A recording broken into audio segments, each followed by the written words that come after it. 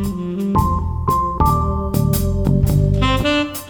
just felt like, okay, we're two people passionate about our points of views, and that's it.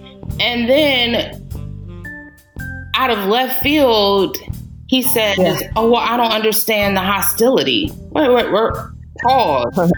Yeah, the record scratch moment of like, what? Like, it really was a record scratch because... Welcome to an ACC podcast. I'm Lauren Brownlow, and plenty of happenings in ACC land and certainly outside of ACC land this week in sports. And I wanted to have a guest that, frankly, I've been wanting to have on for a little bit here, actually, and this was a good week to have her on. Vashti Hurt from Carolina Blitz, and Vashti covers, she keeps an eye on all things ACC and really all things sports, quite frankly, but she covers the Panthers quite a bit from NFL perspective because she's based out of Charlotte. But you can find Vashti. I think it's easy to say that Vashti is the most traveled member of the Charlotte media member contingent. Because, like, you can find Vashti at a 9:00 Duke game, half the time in Durham, even though she's got, several hours of a drive to get back to Charlotte. And Vashti will cover, the Triangle ACC teams quite a bit. She knows all that's going on there. And she does great video stuff too, where you can find really good snippets of interviews with players. I think she has a knack for sort of capturing moments in post-game locker rooms. What are those, right? I know, no idea when we'll have that again. Oh, God.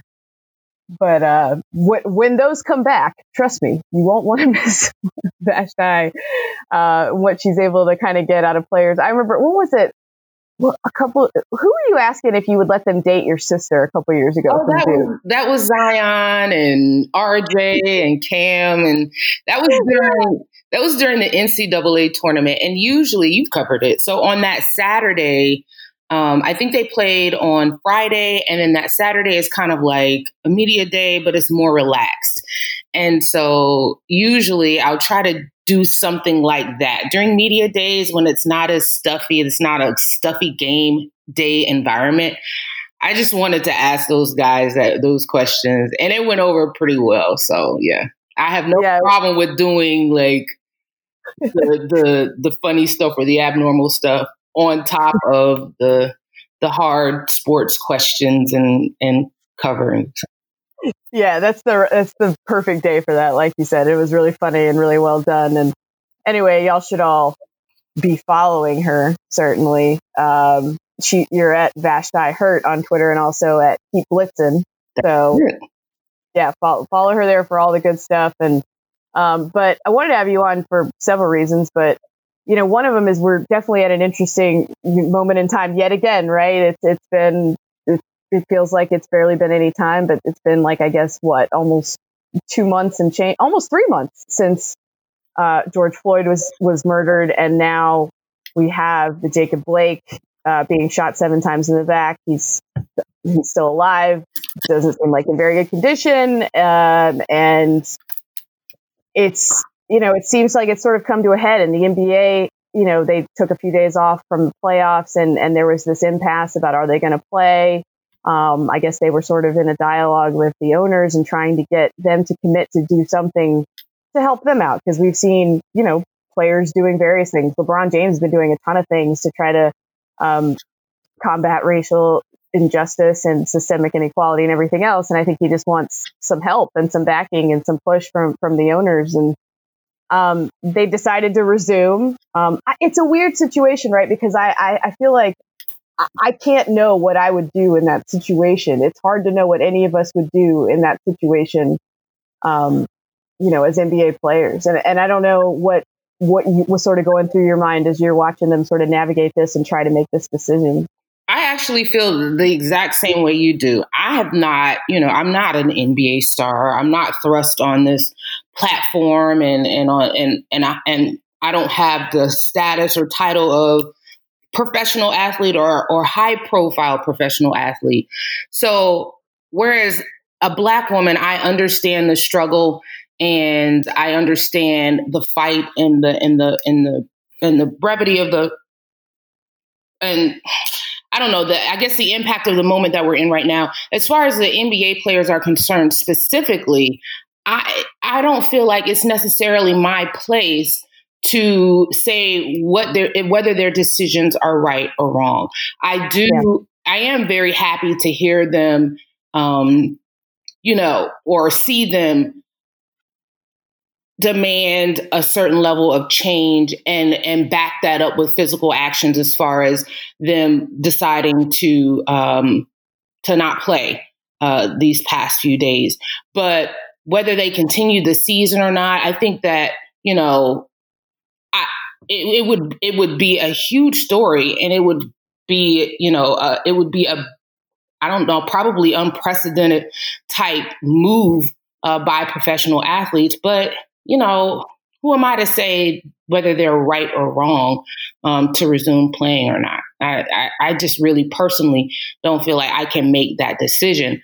All I'm going to do is be supportive of whatever decision that they do make, and then continue to post and bring awareness of their voices and their continued fight for racial equality and against police brutality.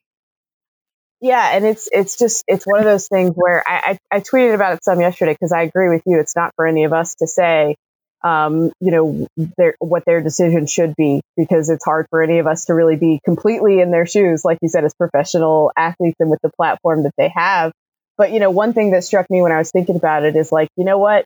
A casual sports fan might not have been reading, and in fact probably wasn't, reading some of the post-game comments that any of these players have made about racial injustice, or watching the videos of those comments during games, but they certainly heard about this. And, maybe at least a few of them who somehow are still unaware or wanted to understand, maybe they sat down and tried to understand in that moment as a result of the fact that they didn't play those games. And if that's the case, it certainly wouldn't have been for nothing, So yeah, I mean, sometimes it takes a jolt to get people to wake up. And there's a group of people who will never understand and will never try to understand. And you just have to let those people rest and stay where they are, and hope that the majority do want the same things that you want, as far as equality and justice, just basic.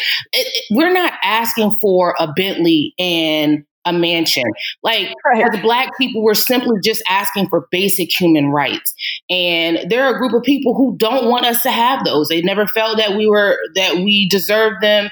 They would rather see us shackled and working in the fields. And that's where those people are.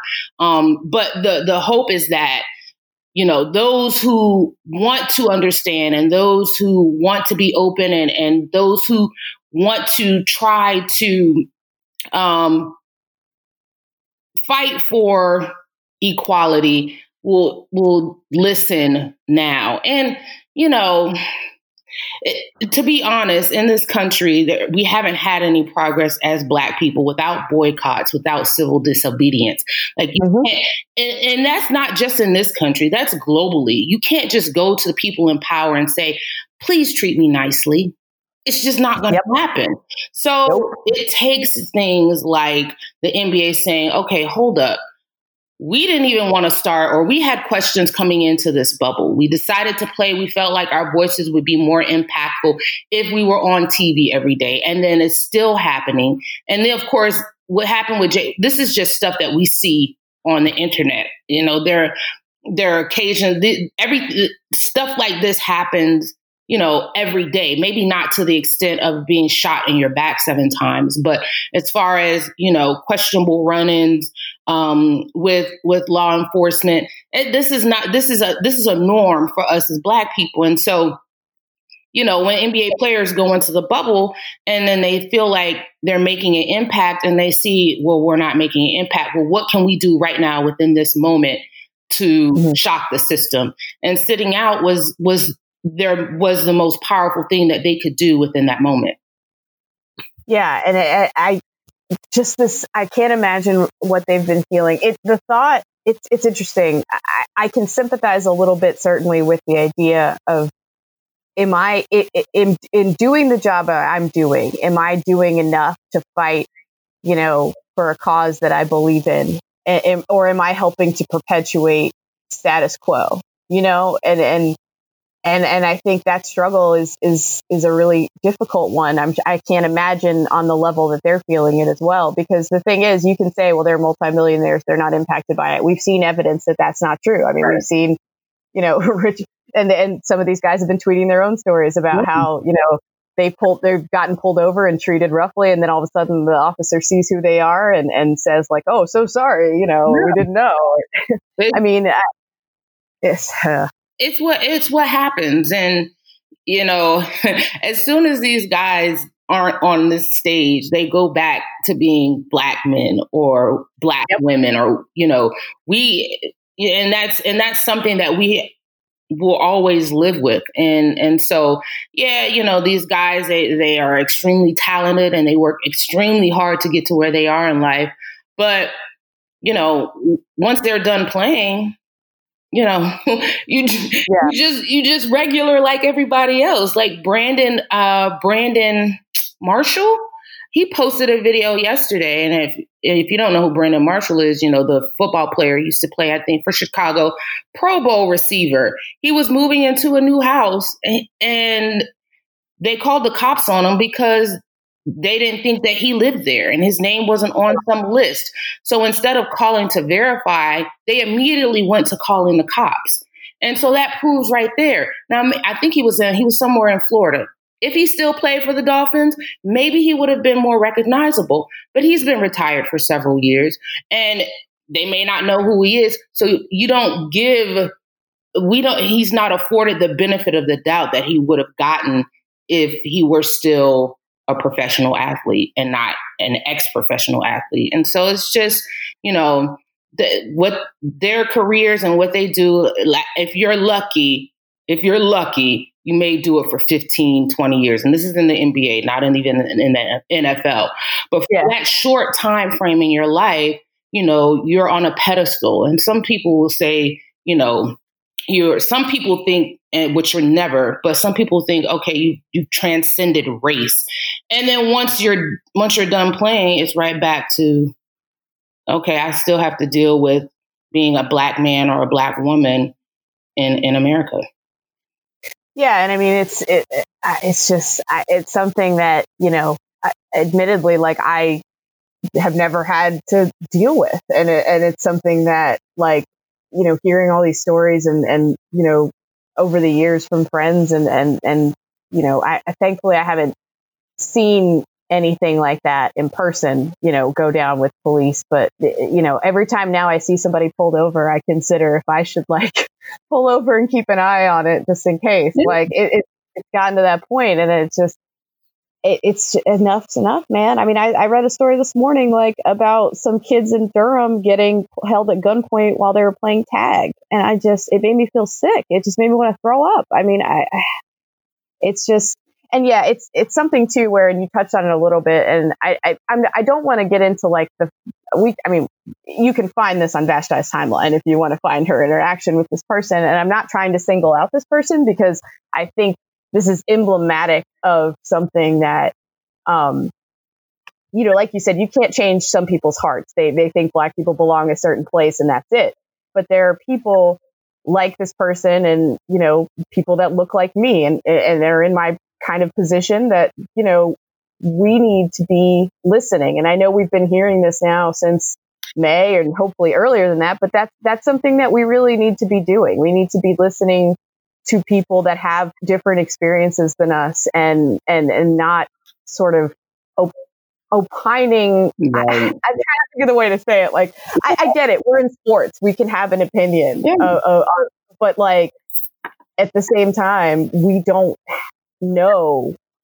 We can't really know what that's like. Like there are times we need to sort of defer and step back and be willing to listen and say like, maybe this is our opinion, but if somebody adds to the discussion and says like, hey, I don't know, like maybe you should think twice about that. Like maybe you should think twice about it. And we all need to do a better job of listening. We meaning people who look like me again, of listening and opening ourselves up to a different discussion, and knowing that if we get called on something like, hey, let's just listen and hear somebody out, and no one's trying to attack anybody by just saying, hey, have you thought about this? Or like, why do you feel this way? That's not an attack on us. That's just saying, hey, like, let's really think about this. What do we really know about this situation? What do we really know about what these players feel in the NBA when they're thinking about not playing, and what they think it'll accomplish versus what they think it would accomplish to play?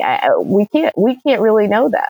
We can't. And there really is no blueprint to this. There really is no blueprint. And just because, we're in unprecedented times. Yes, there was a civil rights movement, and that was a very strategic and thought out movement. This one right now is just people really acting on a lot of emotions. And then with the addition of social media and just the changing of times, this is completely different. And so, specifically and not to get into specifics or name drop, but the situation that you're referring to, a fellow media member who is a white man tweeted that the players were doing the right thing in resuming play. Okay, well, you have the right to your opinion, and not that anybody asked for it, but this is what you do, is you give your opinion on sports. That's cool. I asked for an explanation because I was curious. He provided an explanation, and then I said, okay, well, I'm on the fence, because I really am on the fence about whether they should resume playing or whether they should stop playing. Because as I said, I'm not in that moment and I'm not them. So, but I do say, and what I did say is, they should not, this fight is not a burden that they should carry themselves. They aren't the only ones who should be making sacrifices. Vashti Hurt, founder and editor-in-chief of Carolina Blitz, needs to use her voice and her impact as much as she can. And I should be making impact and sacrifices to the extent that I can make sacrifices. All of us as Black people can do our part. We can't just expect professional athletes to be the only ones in this fight because they're the ones who are most visible. So I explained that. And then it really evolved into a conversation where, he thought that they should play because they were able to make money playing. And I've never felt that throwing money at any situation is a way to fix it. And so, it evolved from there. But to your point, I feel like if when asked for the opinion and then when mine was provided, oftentimes, if in this instance, and as a white person who wants, you would think, or you would hope, wants the same thing, wants to see people treated equally, wants to see, not to see, Black people be mistreated by members of law enforcement. If we all want the same thing, if you have not had the experiences of the oppressed, you really should do more listening than talking. And you really should be very careful about what you say is right or wrong, because you have never been in that space. And it may be your job to give opinions, and maybe you should give an opinion about if LeBron James should have passed the ball instead of taking a three as the game closed down. That's where your opinion. Listen, let's debate about it. But when it comes to how we as Black people should handle this moment and this movement, and you're saying as a white man who has never experienced the things that we have experienced, especially to the extent of being a professional athlete, you're saying what's right or wrong. I think you're getting to very dangerous territory there.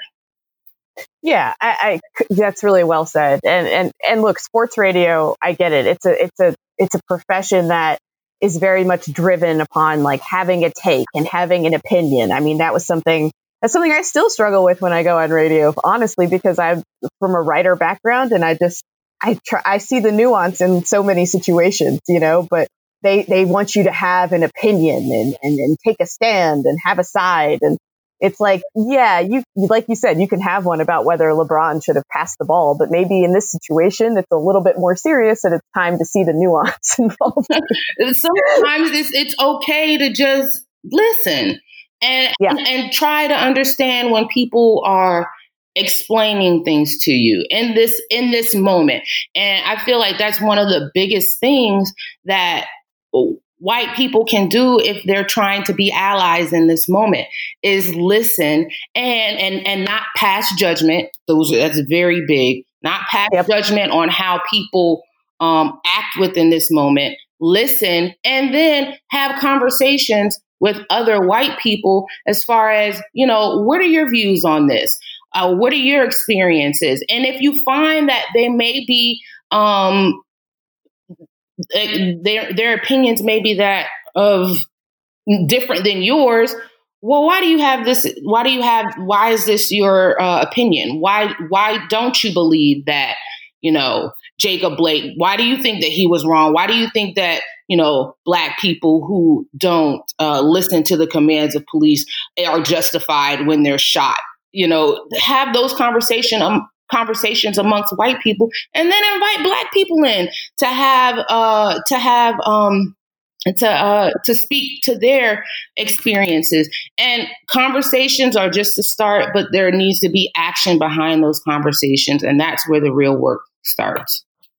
Yeah, 100%. And it's just, we have to sort of deal with the reality, I think, as white people that, this country we live in, it's not legally segregated, but it's still very segregated. And we grow up having very different experiences a lot of the time. And we live in very insular worlds where we don't have to see and experience a lot of the things that Black people do. And so that's something where it's like if we don't experience it, it's not our reality. So it can't be true. And we should just believe authority figures and trust them because they've been here for us. And then we have to come to grips with the idea that that's not everybody's experience. And in fact, it's not a lot of people's experience. And we have to come to grips with that. And I think that's hard for some people, and some people don't want to do that work, and some people do. And I think those of us that do want to do that work, and I think I think the person that you had that interaction with would count himself in the people who do want to.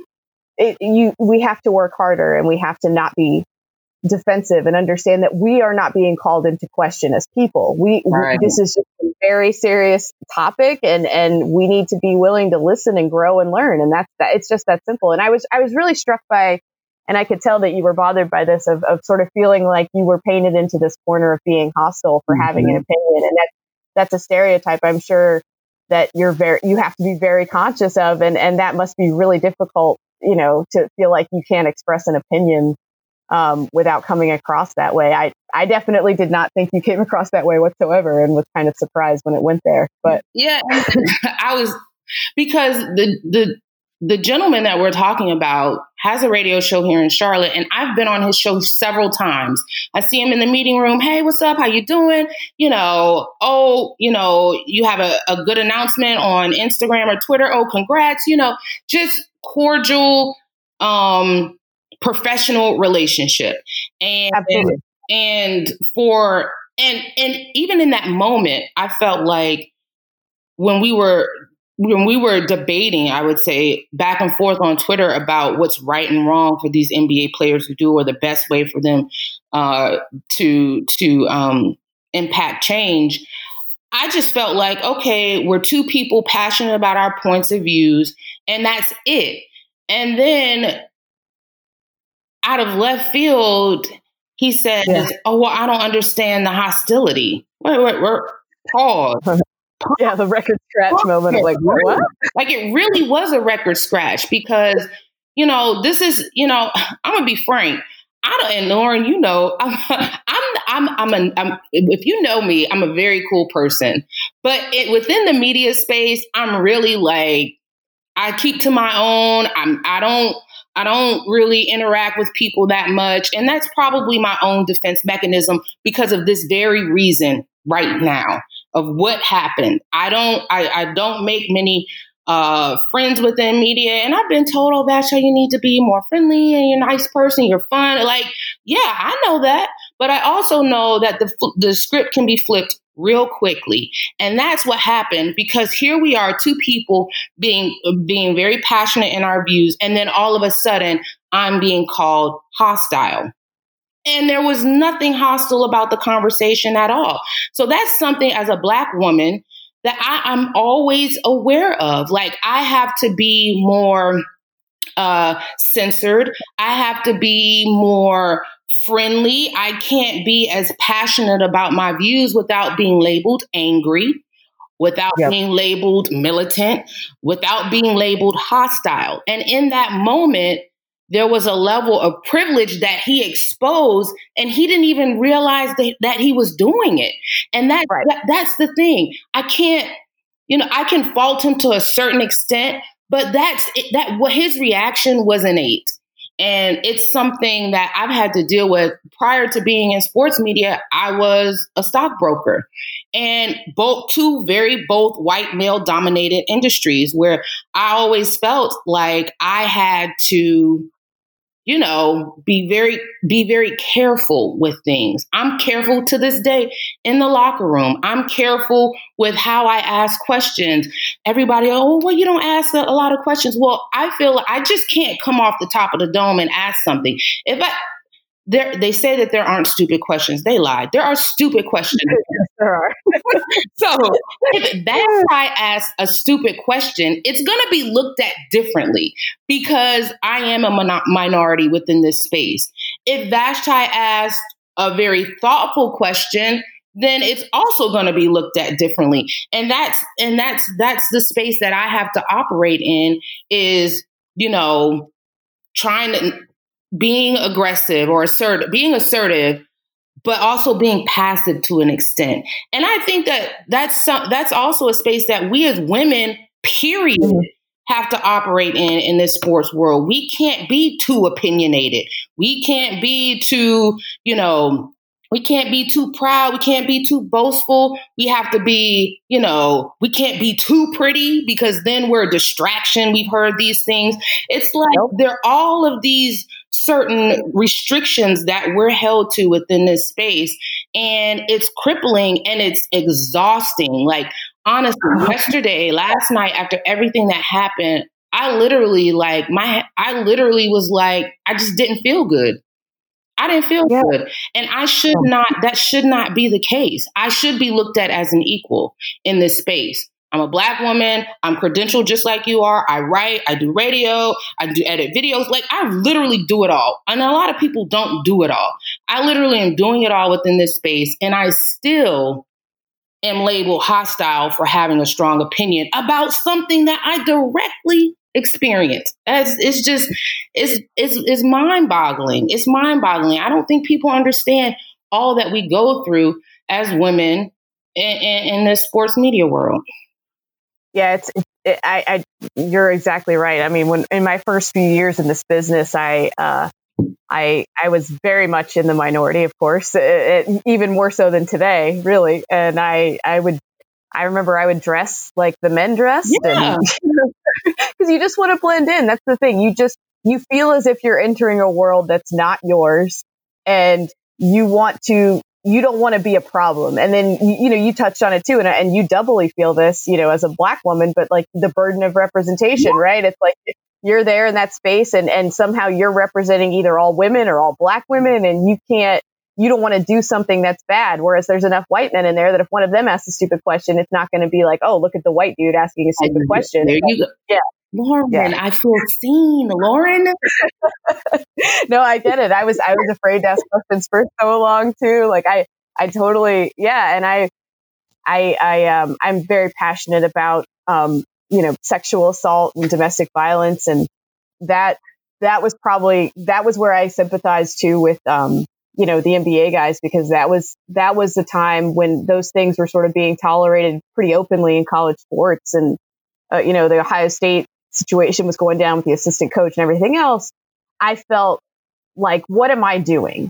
Am I continuing to cover this and as if everything's fine? Like, am I am I doing enough? But then I thought to myself, you know what? Like, if I'm not in this space trying to speak out against this stuff and say it's not okay, then that's one less person doing that. Mm-hmm. And, we have to carve out space, and it's hard. It's hard to balance those two things out. Like you said, of like wanting to be a good media member in the room and not be disruptive or anything and not be a problem, with like wanting to be passionate about things that matter to us. It's a delicate balance sometimes. You get to a point, and I'm sure you've gotten to this point when you first, like, I haven't been doing it at the level that I'm doing it now, but I've been on press row for some time myself. And at the beginning, it wasn't unusual for me to be the only woman, let alone Black woman, but the only woman, period. And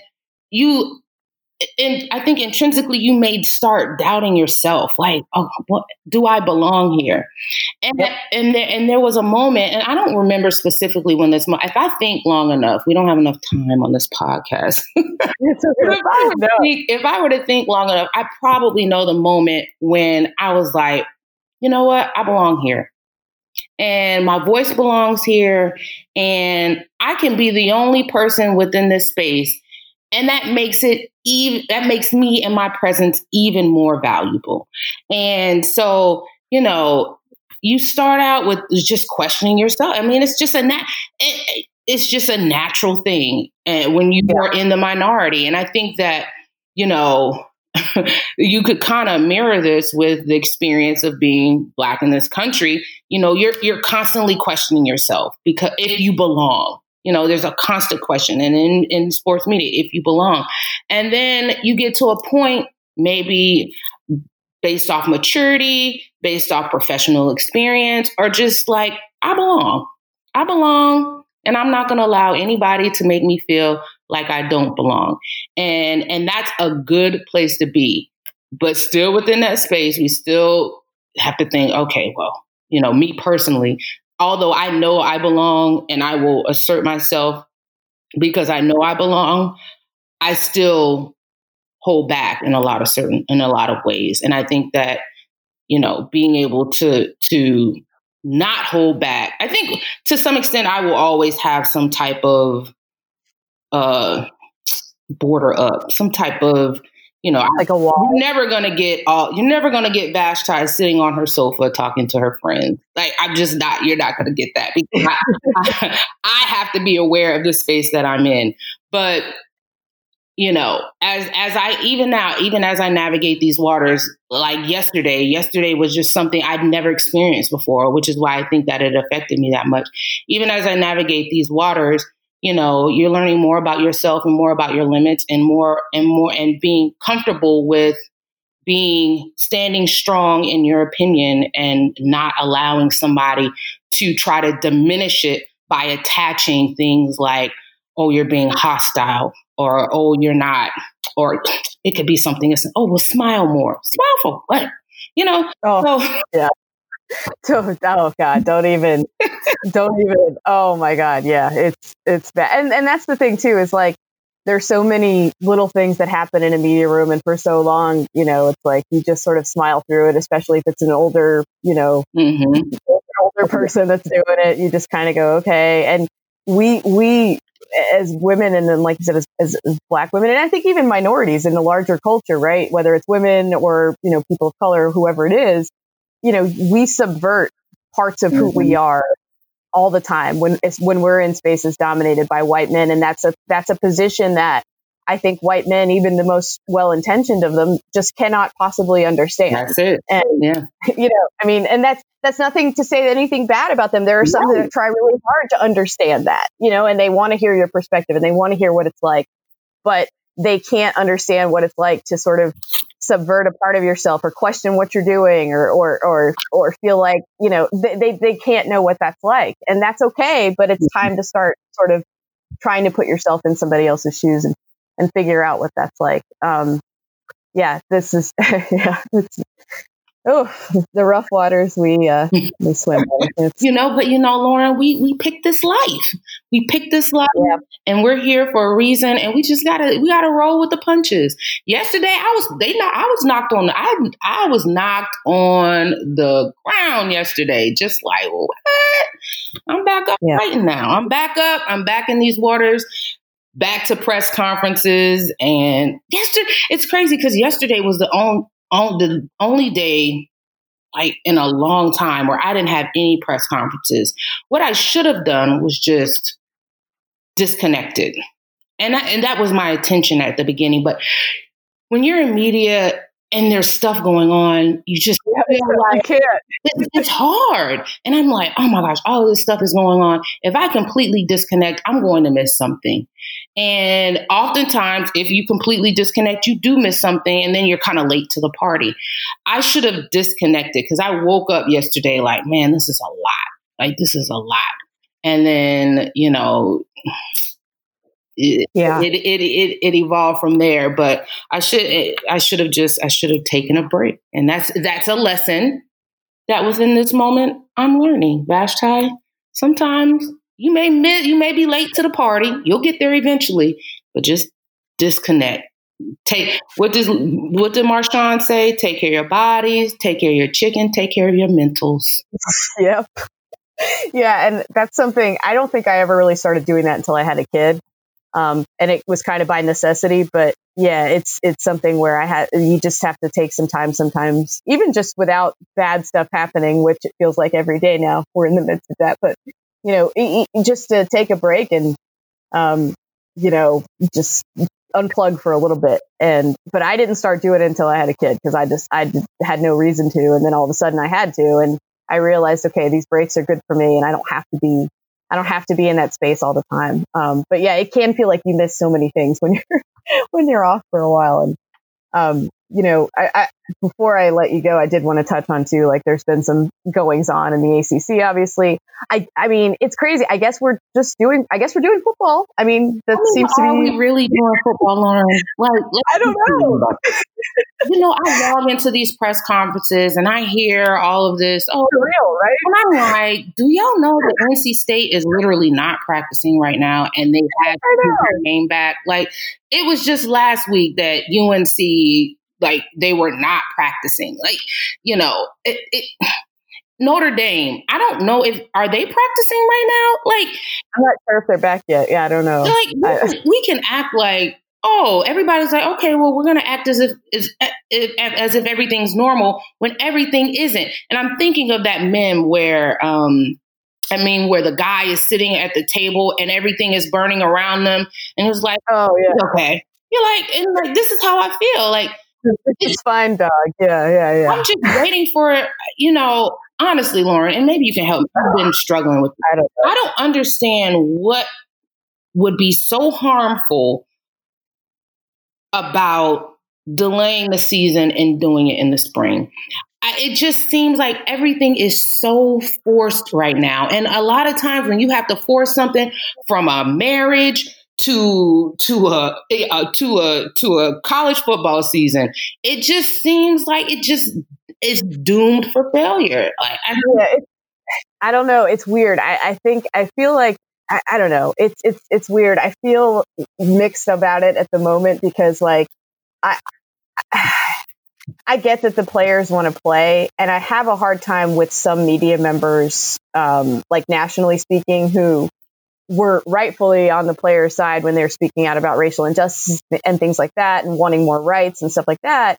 But when they were saying they wanted to play, we're saying like, oh, well, they don't know what they're talking about. Mm-hmm. Like, I understand why they do that, mm-hmm. but I also feel like I want to give them some agency, and that's important too. Like, we can't give them agency on issues like justice and then not give them agency on this. But I also understand for a lot of these guys, it's not a simple choice. It's not, there is no choice for them. They may not feel forced into it by any means, and it's something they want, but what's the other option anyway? Like, if their team's playing, they don't have a choice. Right. And it's a tough thing that I've been grappling with for sure, because at the end of the day, like, I want what's best for these players. And I don't I don't know that I know what that is. You know, I don't know that it's for me to tell them like you shouldn't play if they feel like they understand the risk and still want to. I don't know. I feel, you know,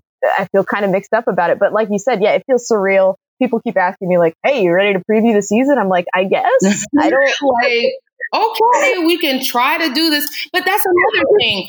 We don't get to see practices. Like, and it's tough. So we only get we get a very limited view of what's going on. So even our jobs as sports writers and sports reporters is difficult because we have these press conferences, but I can't go to a practice and see, oh, this person is getting worked over on the line. This might be an area of focus that they may need to look at. Oh, well, the DBs look really good, really strong. They're going to be tough in that secondary. We don't have that point of view, or we don't have that insight right now to really say, okay, so how can we really, I mean, what football preview? Ain't no preview. Yeah, I don't know. I got just in terms of right, I guess. And you bring up a good point as far as wanting what's best for the players. My fear, and this is my fear, and this has been my fear since day one, is that a player, and we know the statistics as far as this virus and how it doesn't affect younger, healthier people like it does those with pre-existing conditions, those who are older, who may have diabetes, overweight, those things. We know that. And most of them, the large majority of them, would be able to survive if they were to contract coronavirus. My concern is that one player who is not so lucky. And I would hate for it to take I would hate for it to take a death to wake up this system or this push for these guys to play college football. That's my fear. Yeah, it was interesting on the press conference where I felt a little badly for Dave Doran because he was literally asked about heat stroke. Oh yeah. And he talked in that answer, like he talked a little bit about like COVID and heat stroke and whatever. But what struck me the most in that answer was he touched on guys that were out there that had sickle cell trait. Mm-hmm. And then my stomach dropped. Like, I'm like, oh my God, you know, that is exceedingly dangerous. Yeah. You know, if one of those guys gets COVID and I mean, look, again, like you said, it's their choice, but it's also like, what's it going to take? And yeah, that's been my fear since this started, is that someone will die. And I really, really want that to not be true so badly. Exactly. But we're not advocating for sports not to start. We just want it to be within the safest space as possible. That's it. Yeah. Yeah. I had Nicole Auerbach on last week from The Athletic, and you know, I know Lincoln Riley has been really good with this, I think, for the most part at Oklahoma. And he had been talking about, I think, potentially instead of having teams forfeit games, they would do maybe they could do a no contest or something like that. So that way teams are, I think what I would love to see is just, let's not place a lot of incentives on this season in terms of like winning something. Right. Let's do as best we can. If you want to have sports and these guys want to play, okay, cool. Let's just have a season that doesn't have any consequences attached to it, so that these coaches are incentivized to do the right thing instead of the wrong thing for the sake of winning some championship or winning something. Because I think we can all recognize this season is not going to be a normal one by any stretch. Yeah. I didn't think about that. But you know, then maybe coaches will say, well, what are we playing for? What are we motivating players to play for? Yeah, I don't know. I mean, but they keep saying we just want to play, and it's like, well, if you just want to play, maybe we just put nothing, you know. Like, that's a good point. If they just really want to play and there's nothing to play for, are you still going to play? Yeah, I mean, if you can still put something on tape for the NFL and play out your final season with your teammates and your friends and your, you know, great. Like, okay, cool. But I just feel like putting something at stake makes it, I mean, we've already seen it in just practice situations. Not a lot of coaches, thankfully, but we've heard of stories of coaches doing the wrong things. And that's just practice in the summer. Listen, like, I feel like we're in the twilight zone when it comes to that. And so we'll see. You know, I'd love on Saturdays to be able to roll up to the stadium and cover a game from the press box. Do I think it's going to happen this year? I mean, not what we're used to, not in the environment that we're used to. So wear your mask, okay, people. Just for the love of God, yeah. Yeah. I mean, we talked about it at work the other day, and none of us are going to the press box, and so I'll be covering games from home, getting on Zooms, and that's going to be weird. But, and probably same for basketball season, which is... Oh, no, Lauren, don't say that. I know. I really don't. I hope not. I hope not so much, because this honestly, just thinking about it, because it's so soon down the road, right? Like, it is just right around the corner. Yeah. Yeah. Like, just thinking about like what football is going to be like, it's like, wow, I guess basketball probably won't be all that dissimilar. I hope I'm wrong, and I hope it's not like that. But I mean, that's what my work sort of decided, was it's not worth it. Especially because we're not getting to see the players. The press conferences are all going to be via Zoom anyway. So, and I get it. I mean, but it still sucks, and it's like it's surreal, and I don't want it to be like this for basketball. I hope so much that it's not. But you know what? I've heard stuff. I've heard rumblings. I'm sure you have, about them creating some sort of bubble. If they create a bubble, I'm so down for being in a college basketball bubble. I mean, that is just... I would be so hyped. With all of the ACC teams in it, I already love the ACC tournament. So, like, if there was a bubble and they allowed me to be and cover from the bubble, I'm all for that. Yeah, I would... I would, in theory, love to. I don't know if I'd be able to, but in theory, it would be awesome. Like, in theory, because I thought that, like, somebody asked me for my mailbag if I wanted to cover the NBA bubble, if I would do that. And I was like, I will, I could maybe swung that, actually, because my in-laws live in Orlando, and, like, it's not out of the question. I could have potentially brought my kid to Orlando to stay with his in-laws, and got to see him at a distance occasionally. And it's just the environment. To me, as a reporter, it would be like having awesome. It would be awesome. Like, it just would be awesome. And as a basketball head, I would be like, yo, this is awesome. Like, I get to cover the players, cover the games, and there are limited distractions. There are even limited media members. Let's go. Yeah. Oh, absolutely. In theory, on paper, it would be the dream, really. I mean, it would be great. But yeah. I mean, I'm glad that they are looking forward with more palatable solutions. Mm-hmm. I'll say that, in the college basketball world, because that's been my biggest frustration with college football, is just this sort of stick your fingers in your ears, oh, it's fine, and not having a backup plan. I have said it on this podcast before. I was furious for the Big Ten players when I read a report that, like, apparently they didn't even start discussing the spring until they'd already decided to cancel the season. And I'm like, what? You didn't have any contingency plan that y'all were even talking about? Like, are you kidding me right now? These are institutions of higher learning. And you would think, that's what blows me. You would think that, okay, these are institutions of higher learning. This is where people, or young people go, or people in general, go to get a higher level of education. I mean, you would think that the basics of planning would be somewhere within somebody's purview, but maybe not. Maybe I guess not. That's blown my mind, honestly. Like, I'm like, are you kidding me? Like, and then now it's like, oh, well, now we're in a bubble with the students off campus. I was like, I have literally been saying this for months, that y'all, if you want to have a college football season, you cannot bring the students back on campus. Like, you can't do both, because you can't have a bubble. And the closest thing you can get to that is if they're not on campus. Right. And, and it's like, now they've sort of stumbled into that situation. And I'm just like, no one is thinking here. Nobody is thinking at all. And I don't understand it. But yeah, I mean, we'll see. It's going to be weird. Let's see. I don't know if there's any other college football news, really. Boston College. I did see Boston College football set out their practice because of, the Jacob Blake situation. And that's, that was cool. I was I was glad to see that, especially as their former coach, Steve Adazio.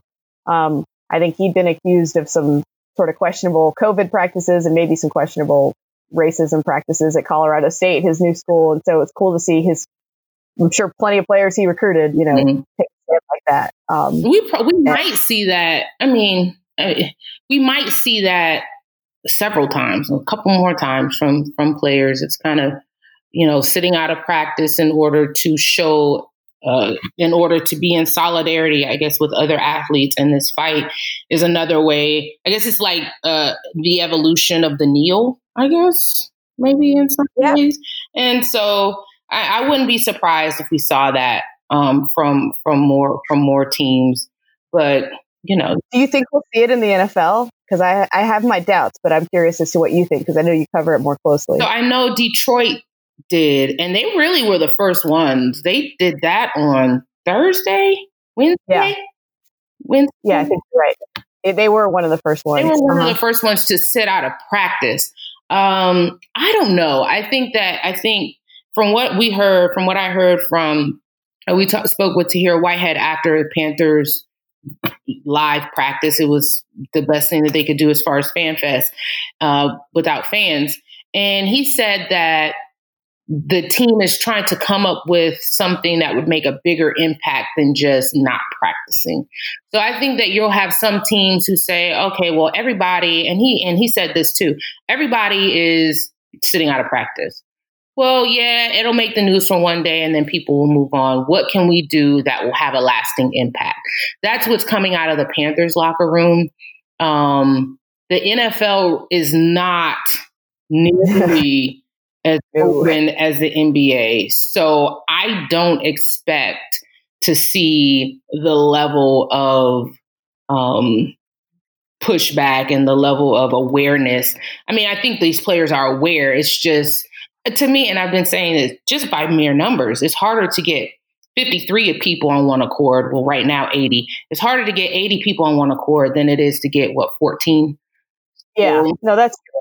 I mean, but I know we won't see the NFL do things to the level that we're seeing basketball and even college football, because a lot of these, there's some teams, and I've heard some things, and as a journalist, sometimes you just keep things close to vest so that you can be fed things in the future.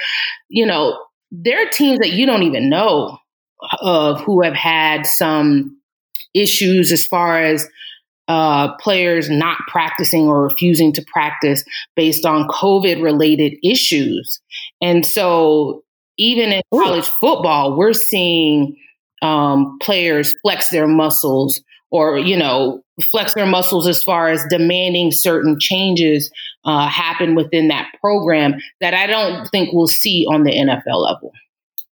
Yeah, I think that's a really good point. And it's been a really cool thing for me to see these guys sort of find their voice and assert themselves, because it's been frustrating to watch, from a not afar, but relatively speaking, and feel like they're not being taken care of the way that they should be. And it's really awesome to see them sort of step up and use their voices, not just for themselves, to advocate for themselves, but also just for social change and to make their coaches listen to them.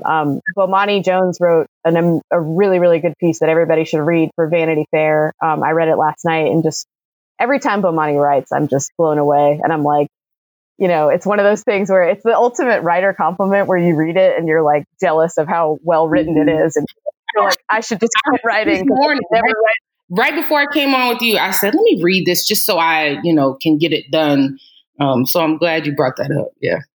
Yeah. And I think it's a really good piece, because Bomani, I think, does a really good job of explaining that, like, we want these moments to be true. Like, we want to connect the change that happens to these athletes and what they're doing. And it makes for a great story. And we love that in sports, but we also have to recognize the limit of the power, especially college athletes have, because it's reflective of the country as a whole too. I mean, they only have but so much power, and there needs to be a willingness to listen and to change on the parts of the people in power, or else none of this is going to matter. I mean, they're not going to just change because some athletes don't want to play a game. I mean, I hope that it at least wakes people up to what's going on, and and good on the athletes for doing it, but it's going to take more from all of us. And I thought Bomani articulated that really, really well. And yeah, that's why it's like, I can't know what these NBA guys are going through, because they have to feel so hopeless and frustrated, and helpless, Yeah. and they have more power than a lot of people in this country do, but they still can only wield it but so much. And I can't imagine how they must be feeling in this moment. And it's we all need to do more and to be better, for sure, and keep advocating for these kids, man. Some of these journalists that y'all are out here saying don't want a season. No, we just want to see, this is the impetus, I think, for a lot of us to sort of see the system brought into question. And that is what I think a lot of us are fighting for. Not for no season to happen, but like for the system to sort of understand what it is. Mm-hmm. But and for them to reckon with what that system is, and the fact that, you lose $100 million, weird. It's almost like these players make you a ton of money, huh? It's like, y'all need to reckon with the system being what it is, and that's what we want. We want them to blow the system up and start over. A lot of us do. That's it. So that's it. It's not that we don't want football to be played. We just want them to admit what this is. And let's go forward knowing that we all know what this is. You know what it is. And I, what, this is an exercise for me, and not really, I've already been, I've said enough, but I won't, we know what it is. We know what it is. Yeah. Yeah. And it's time for coaches to start taking these guys seriously. Like Mike Gundy out here not knowing people's names on his own team, and, proudly talking about watching OANN or whatever that trash is. Like, just stop with that. You have black players make you your money, dude. Yeah. Like, but just like Bomani said in the article, they know that, the players, unless the players say, okay, we're not playing for you. Yep. Those coaches still have the power. I mean, they have the power. And especially in college football, because there is no minor league. Right. Like, and I think Mac was the one who said it the other day. It was Mac or David Cutcliffe. It might have been Cutcliffe, but he's like, it was Cutcliffe. He's like, we're the best free minor league for the NFL, like, that they could imagine, and that's exactly what they are. Yeah. It's and I think that's why all of these players want to play so badly. If they felt like, and I could be wrong. I mean, I don't play college football, but if they felt like their pro chances would not be diminished if they didn't play this fall, then maybe they wouldn't mind. Okay, well, let's go ahead and play in the spring, have what would be as close to maybe a normal season as we could get within this pandemic, and be fine with it. But these guys, when they say we want to play, of course to me, there's a love for football that's there. That's not going to change whether they play in September or whether they play in March. What they may think will change is are there chances to go to the pros. And that's where the underlying problem is, because it's still tied, this we want to play is tied into this hoop dream mentality where we will do anything and everything we need to do to display our talents in order to make it to the next level. And even within that is put my body on the line even further than the extent that I do when I lace up every day and go to practice or go to play in a game. And so I really would be curious how many guys would be so, we want to play, if they felt like in March, which is, not even that long from now, they would have the same chances at making the NFL as they would if they played in September. Yeah, no, I probably a lot of them would opt out, you would think, but this is where we're at. All right. I want you to tell everybody where they can find your stuff, because you also just started a new podcast too with former ACC athlete Sheena Quick. Yeah. So tell everybody where they can find all your stuff. So CarolinaBlitz.com is the website. You can follow me on Twitter at Keep Blitzing. And then on Instagram, I post some stuff on Instagram that you won't get on Twitter. So please follow on Instagram. I didn't follow you there. I don't think I do. Yeah, please follow on Instagram at Carolina Blitz. And Sheena Quick, she ran track at NC State and Florida State, two ACC schools. And she and I both cover the Panthers. So we have a podcast called Quick Blitz that's on the Riot Network. So I've enjoyed doing that. That drops every Wednesday. Drops every Wednesday. So awesome. Okay, that's perfect. And yeah, y'all need to follow her. You'd be remiss if you didn't. I just followed you on Instagram actually because I somehow didn't do that yet. I haven't been on Instagram as much lately. I don't know why. All right, Vashti. Thank you so much for doing this, and until next week, everybody. We still have a season 4 now.